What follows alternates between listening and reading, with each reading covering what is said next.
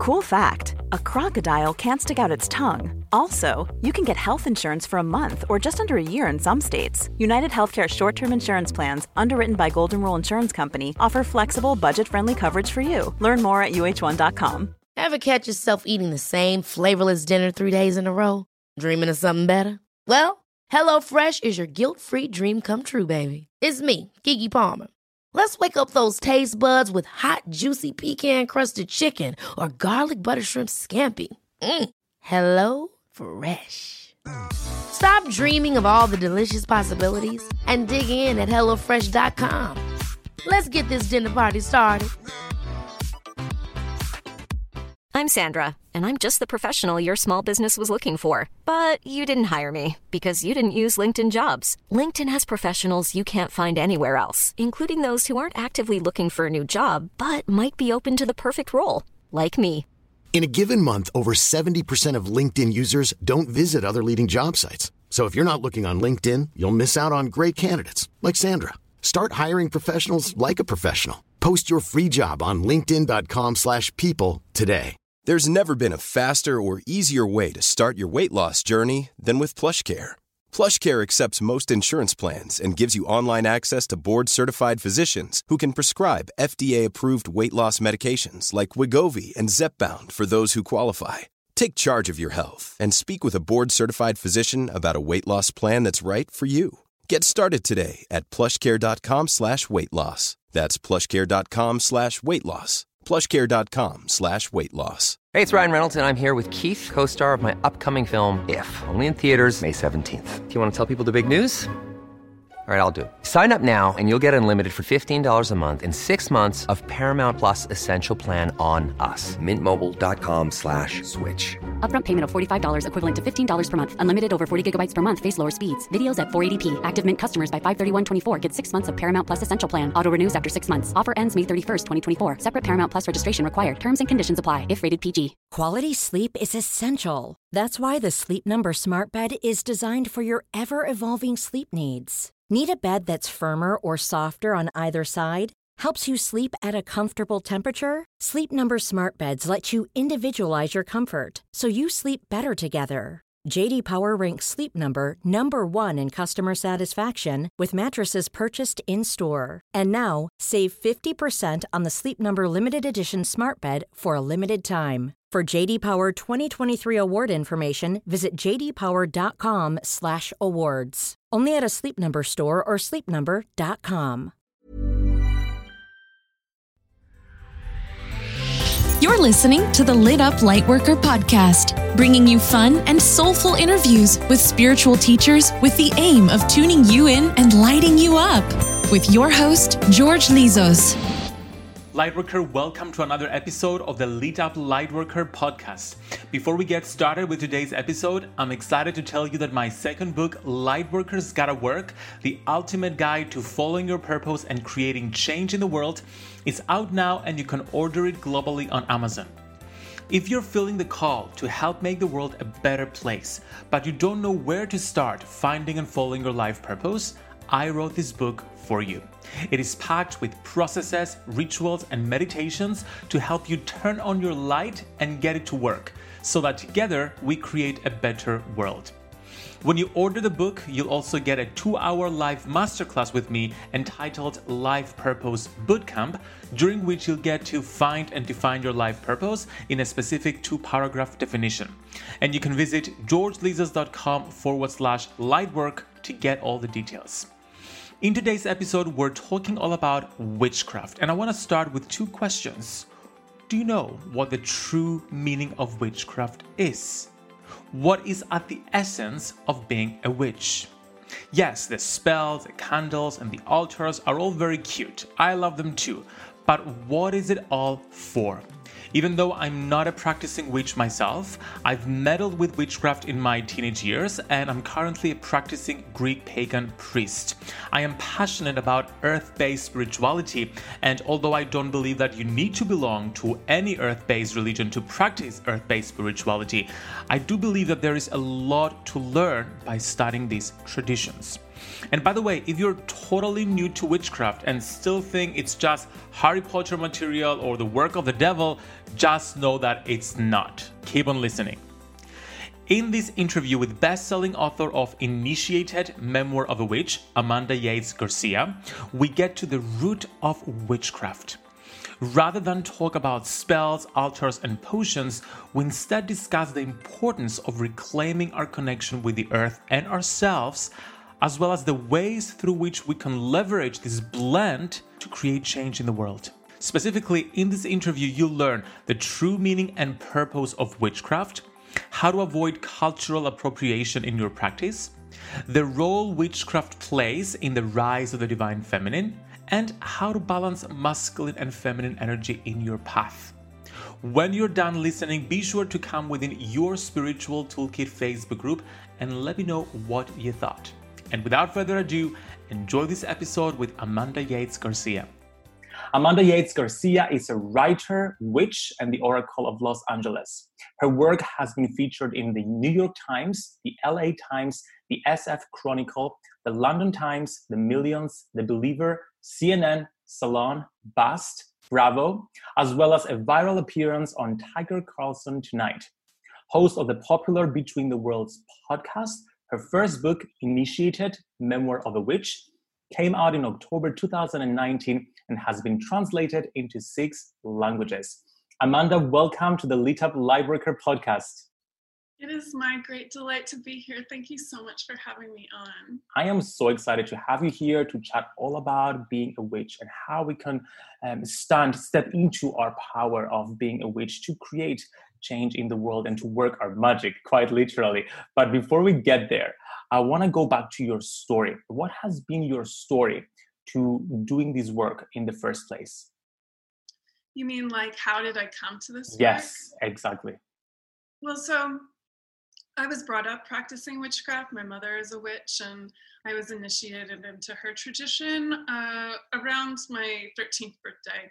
So we come from the West Coast tradition of reclaiming, which is kind of a loose, I guess, confederation of groups, and that practice really draws from many different traditions, such as the fairy tradition, and also Wicca, and feminist liberation theologies and things like that.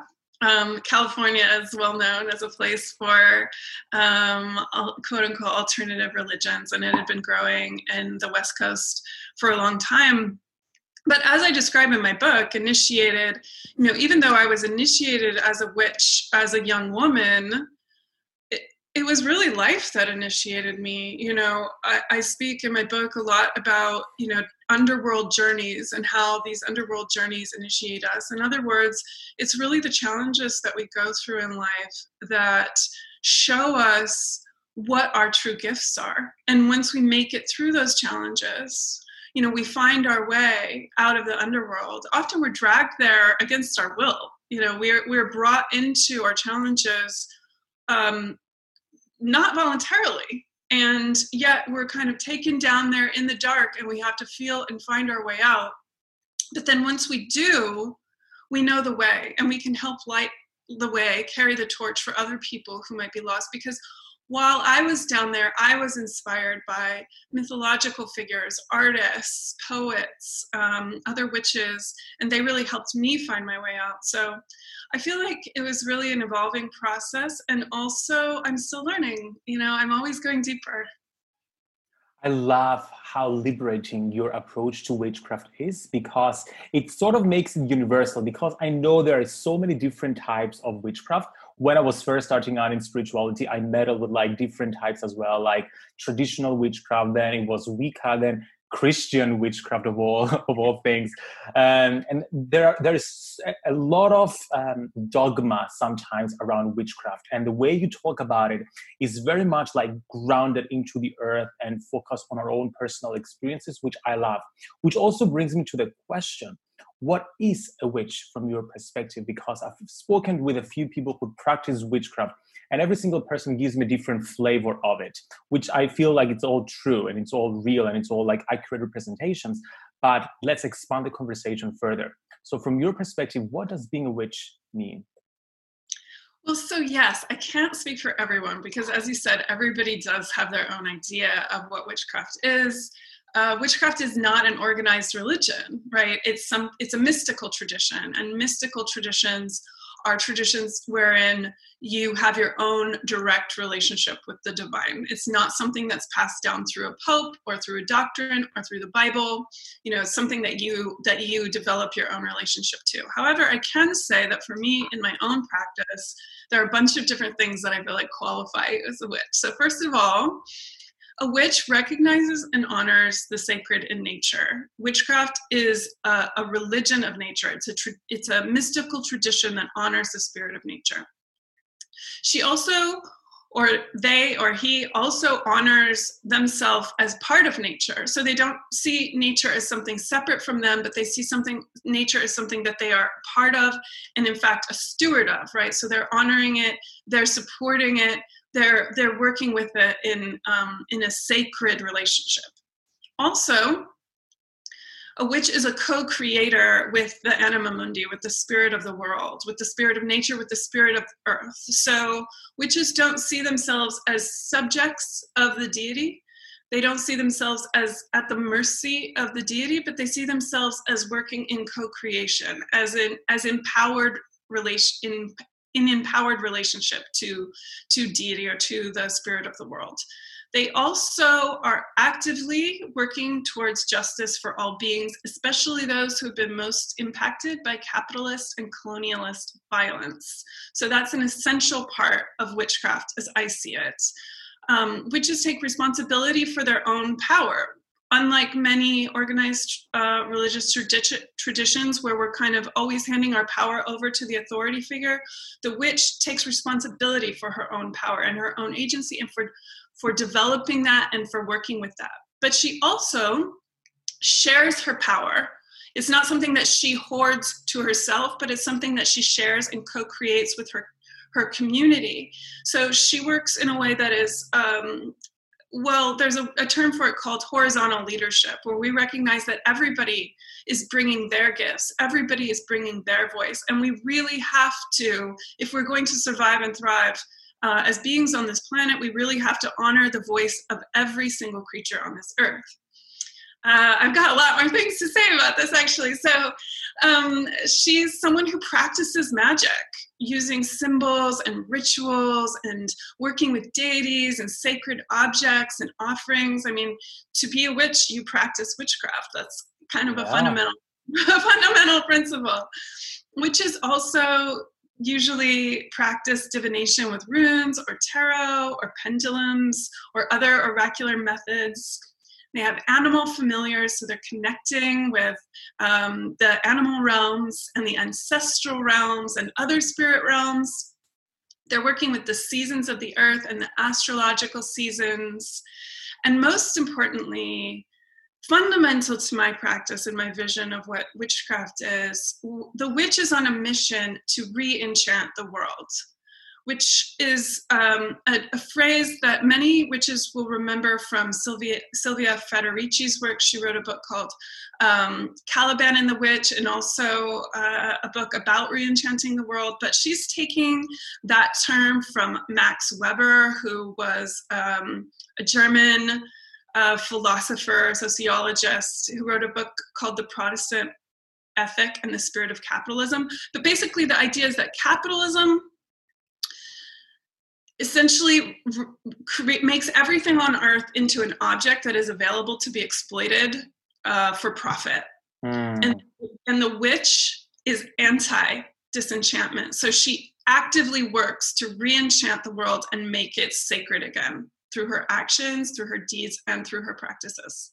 Oh, wow. I love this definition. And just thinking about it from my Greek pagan perspective, it's a way of like taking that pagan religion of being connected to the earth and applying it in a more active way to just create stuff rather than just honoring. So it feels like they're kind of sisters, witchcraft and paganism in some way. I love that you touched on colonialism. My degree, my first degree was in geography. So I studied a lot about colonial and post-colonial geographies. And that's when the term cultural appropriation came into realization. And I first realized, oh my God, I've been doing that with like my new age practices. And that's when I realized how important it is to respect the different cultures and not to take things for granted. And also to the value of connection with the spirituality of my own land. Because right when I was having a transitioning point in my spirituality, I got called to connect with the goddess. And I got into the Celtic goddess temple in Glastonbury, and I had a chat with the priestess there. And although I was fascinated by the Celtic goddesses, I realized, you know what, I'm not a Celt. I'm a Greek Cypriot merman. Why would I mess with the Celtic gods and goddesses? Why not go with the Greek religion?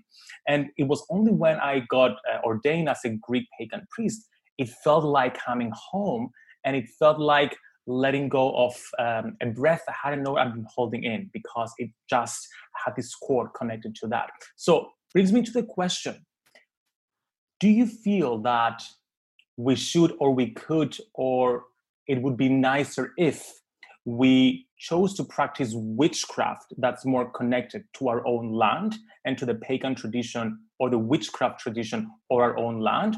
Or is it okay if we combine different paths, or if we go with the path that feels right for us? Where do you stand on this, and how do we navigate this? That is such a great question. You know, actually, my next book is about that. That's what I'm working on right now, because in fact, it's such a complicated issue. For instance, for me, I'm a 7th generation Californian. My family has been in California since before it became a state. However, I am not indigenous to this land. You know, in fact, my ancestors colonized this land and enacted violence upon the people who are the natural and traditional stewards of this land, the Tongva and the Chumash people, specifically in the area where I come from. And so the question is, how do people who come from colonizer traditions redevelop and reestablish a relationship with the land? Because you know, I'm probably not going to go back to live in the northern lands of my, you know, ancestral lineage. Like I lived in England for a while. I've lived in, you know, Scandinavia for a while, but, you know, I'm American. So I feel like what we're being called to do is really wrestle with this idea and create new traditions, which means that we really have to educate ourselves, and we have to create relationships that are honoring and respectful of the indigenous traditions of the lands on which we live. And excuse me, and do the work of figuring out what this new practice means. And like you, I also, you know, I came from traditions that absolutely culturally appropriate. I mean, reclaiming definitely culturally appropriates, because it's, you know, we grew up in a white supremacist colonialist culture, and we can't escape that we did that, you know, and how we formed our mind. But so we are obligated to do the work of figuring out what it means to not do that. And that's not going to be an easy task, but I think ultimately it's a very beautiful, pleasurable, and empowering one that will create the kind of world that we want to live in. Yes, I feel it's about educating ourselves and respecting and just asking the questions before engaging, essentially, and therefore creating new paths, as you're saying. Okay, so shifting gears a little bit about the purpose, the collective purpose of witches. Do witches have a collective purpose, or do different types of witches have a collective purpose? Where do you stand on this? Well, so again, as you were mentioning before, you know, there are many different kinds of witches. We don't all have a collective purpose that we all agree on. There are absolutely strong differences of opinion within the witchcraft community. Not all witches believe in a goddess, or even the idea that the divine exists. It's really the idea of something being divine, I think, is troubling, because it sets the divine aside from ordinary life. And I think most witches believe in an immanent rather than a transcendent deity, meaning that spirit, that magic, that the divine comes through the material world, through the earth. It's not something that's coming down from a cloud or exists in this other realm. It's here, it's with us now. And so I think, the common collective purpose, as I said, or I would like to think that the common collective purpose of witchcraft is in standing up for the spirit of nature, standing up for and stewarding this planet, and bringing all we have to that, to really protect and defend her and do what we have to do to make sure that all beings on this planet thrive as they should, as is our birthright. Life is full of what-ifs. Some awesome, like what if AI could fold your laundry? And some, well, less awesome, like what if you have unexpected medical costs? United Healthcare can help get you covered with Health Protector Guard fixed indemnity insurance plans. They supplement your primary plan to help you manage out-of-pocket costs. No deductibles, no enrollment periods, and especially no more what-ifs. Visit uh1.com to find the Health Protector Guard plan for you. Hold up. What was that? Boring. No flavor. That was as bad as those leftovers you ate all week. Keke Palmer here. And it's time to say hello to something fresh and guilt-free. Hello Fresh. Jazz up dinner with pecan-crusted chicken or garlic butter shrimp scampi. Now that's music to my mouth. Hello Fresh. Let's get this dinner party started. Discover all the delicious possibilities at hellofresh.com. Because we've abused the earth, we've claimed the earth, I remember my geography teacher used to tell me, George, it's not about saving planet Earth, it's about saving the human race, because the earth will just completely kick us out of the game if we keep abusing her. So yes, it's all about respecting her and just helping her thrive so she can help us thrive as well. Okay, let's talk about dismantling patriarchy. Because that is a big topic around spirituality in general, but specifically around witches, because we all know about the witch huntings in the past. And whenever I talk with light workers or witches or spiritual seekers, many of them have these remembrance, these memories of their past lives where they've been burned at the stake, or they've been persecuted for working their magic and owning their beliefs. How do we start dismantling patriarchy? What can we do? What are some action steps that people listening right now can take to start contributing towards it? Yeah, so great question. I mean, there's two parts to this. First of all, there's internal work that needs to be done. And, as a witch, we might call that exorcisms, right? So many of us, we've all grown up under the system of patriarchy, and we've all internalized that and uphold it to a certain degree because we're blind to the ways in which it affects us. And so we need to cast that out from within ourselves, which requires internal work of various kinds, whether it be ritual or therapy or body work or educating ourselves, reading widely. There's a lot of work to be done inside. But then also, dismantling patriarchy, white supremacist capitalist patriarchy, because they're all interrelated with one another, requires systemic change, right? So it's not just something we do inside of ourselves, but it's something that we work collectively with other people to do and change the larger systems, such as the military-industrial complex, such as getting rid of the police, such as dismantling oligarchic powers of oppression within the state. So, that work maybe is not as sexy as sitting at your altar and lighting candles, but it's absolutely as required. Like, we need to be making those phone calls. We need to be on the protest lines. We need to be working together. So I also think it's important to educate ourselves on the philosophies and practice of people who do not come from white supremacist, colonialist, patriarchal cultures. So, for instance, we collectively on this earth have been brutally robbed of the immense wisdom, for instance, of indigenous cultures and philosophies, which have a completely different relationship to nature, to sexuality, to spirituality, to power and authority. And essentially the white supremacist capitalist patriarchy has tried to eradicate those other visions from the earth. And we all need to go and learn about them from people who are part of those cultures, and learn that there are other alternative ways of being. And then we have to come back and revise our own culture and redevelop these practices within ourselves, which again goes back to this idea of re-enchantment, because that's what re-enchantment is holding the world as sacred. Because what is sacred can't be destroyed, it can't be exploited.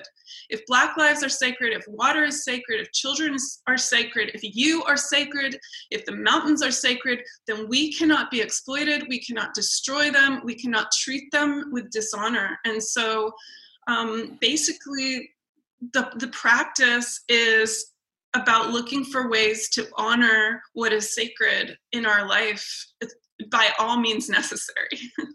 Oh my goodness, I so love this message because it's so aligned with my book, Lightworkers Gotta Work. Like, it's not all about meditating and doing the spiritual work. It's getting that light that you've nurtured in your meditation practice and then getting into the real world and doing something about it, because so much of spirituality has become, I'm shifting my vibration, therefore I'm shifting the vibration of the world. Well, you're shifting the vibration of your room and a little bit of the world. But unless you take physical action, you can't change this physical world. So thank you for bringing this up. Now, well, exactly as you're saying, like the reason that we do meditation is so that we don't lose our mind, and so that we can come back and then go and do the work in the world, right? Like, we're doing it so that we can do that work in the world. Exactly. Rather than just spiritually bypassing and just ignoring the physical work and just meditating. Because in meditation, in spiritual work, in like spells, we receive guidance, and then unless we take that guidance and express it in physical form, then we're doing a disservice to the guidance and to our own meditation practice or spiritual work practice. Well, what's interesting about that is that in the tarot, the priestess card, the high priestess card, which is Major Arcana 2, is paired with the justice card. They're in constant constellation with one another. So yes, as a high priestess, you receive the messages from spirit and you do the meditations and you present the offerings. But if you're not doing it in the name of justice, then you're not doing what needs to be done. They're in relationship with one another. We have to take action in the world for justice. I love it. I didn't know this analogy with the tarot, but it's perfect, actually. I love how it's like all these messages are subtly embedded into like spiritual tools. Okay, so a lot of work and a lot of talk in the spiritual community and in the witchcraft community is all about the rise of the divine feminine, which, of course, it's been persecuted for so long. It's rising. We still have a lot more work to do it. However, sometimes I feel that people are bashing the masculine while helping the feminine rise, rather than using the masculine as a tool to help the feminine rise. So the question is, what role does a divine masculine energy play in bringing upon this balanced world, this reclaiming and re-enchantment of nature that we're talking about? Well, this is a really interesting question because it has a two-part kind of contradictory answer.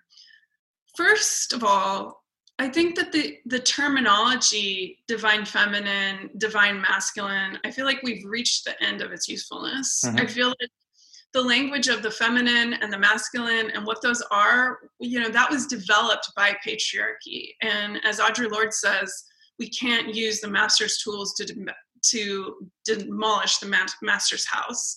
So the idea that a feminine thing is this coherent thing and that a masculine energy is a coherent thing, I feel like is not really honoring the complexity of what and who we are. And we really need to move beyond the binary into a space of complexity and a place of shape-shifting and yes, and if we're going to have any hope at all of re-enchanting the world.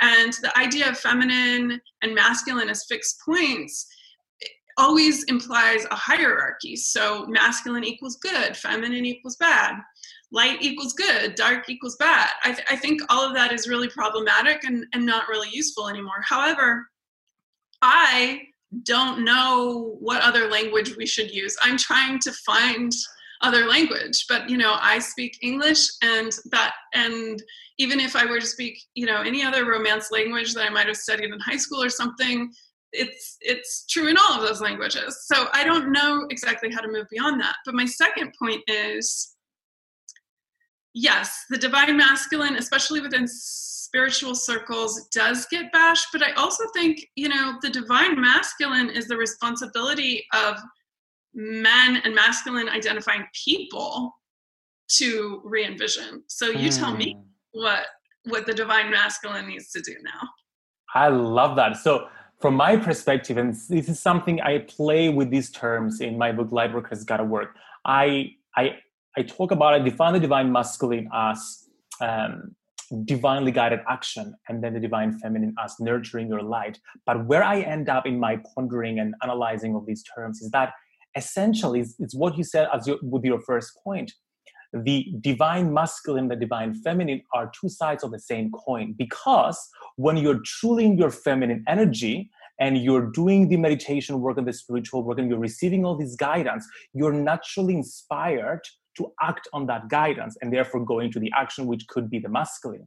At the same time, when you're authentically in your divine masculine energy and therefore you're taking action, it's not hustle and it's not ego work, as I call it. It's inspired action, and therefore it is backed up by divine feminine. So divine feminine is divine masculine, and divine masculine is divine feminine. It's just the two polar opposites that we created in this patriarchal world to just confuse ourselves and create like opposing wars and just arguments with one another.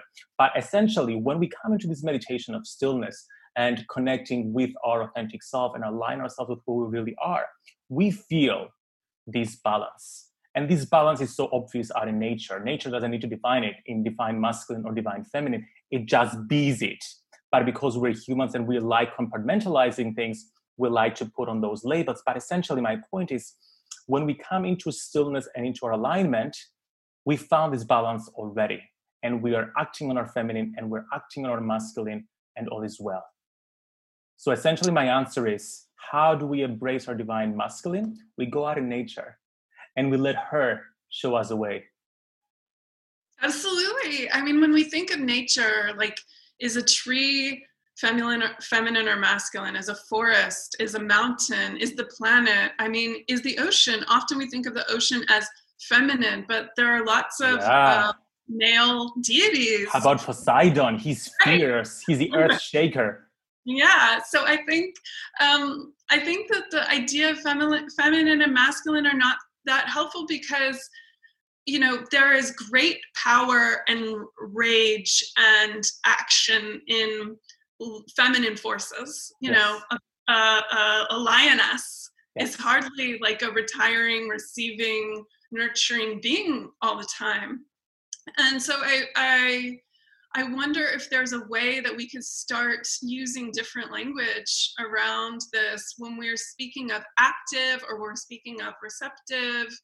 Maybe it's not so much about gender as it is about ways of being in the world. And it might be time to look to the poets to help us expand our language around that. And get more fluid in our way of understanding these interplay of these energies. Oh my goodness, Amanda, I loved having this conversation with you. Thank you so much for coming onto the podcast. Please let us know, where can people get in touch with you and where can people get the book? Okay, so the book, Initiated Memoir of a Witch, is available wherever books are sold. You can get it on Amazon, you can get it on indie bookstores, you can get it at your local bookstore. It's been translated into a bunch of different languages now, so if you're listening from a different country, you might be able to get a translation. You can also find that on my website, oracleoflosangeles.com. You can follow me on Instagram at Oracle of LA or on Facebook at Oracle of LA as well. And please do tune into my podcast, Between the Worlds. You can find it on iTunes or Spotify or wherever you listen to your podcasts. We talk about tarot, we talk about witchcraft, we talk about spirituality and philosophy, and we hope you join us. And of course, all the links. Yes, thank you so much for being here. And of course, all the links will be in the show notes for everybody to access. Wishing you a lovely rest of your day. Thank you so much for having me. It's been such a pleasure. Thank you for listening to the Lit Up Lightworker podcast. Don't forget to follow us on Instagram at George Lizos to grab your free Lightworker survival guide and catch the next live episode.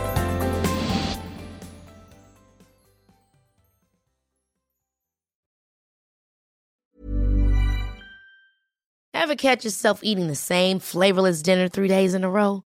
Dreaming of something better? Well, HelloFresh is your guilt-free dream come true, baby. It's me, Keke Palmer. Let's wake up those taste buds with hot, juicy pecan-crusted chicken or garlic butter shrimp scampi. Hello Fresh.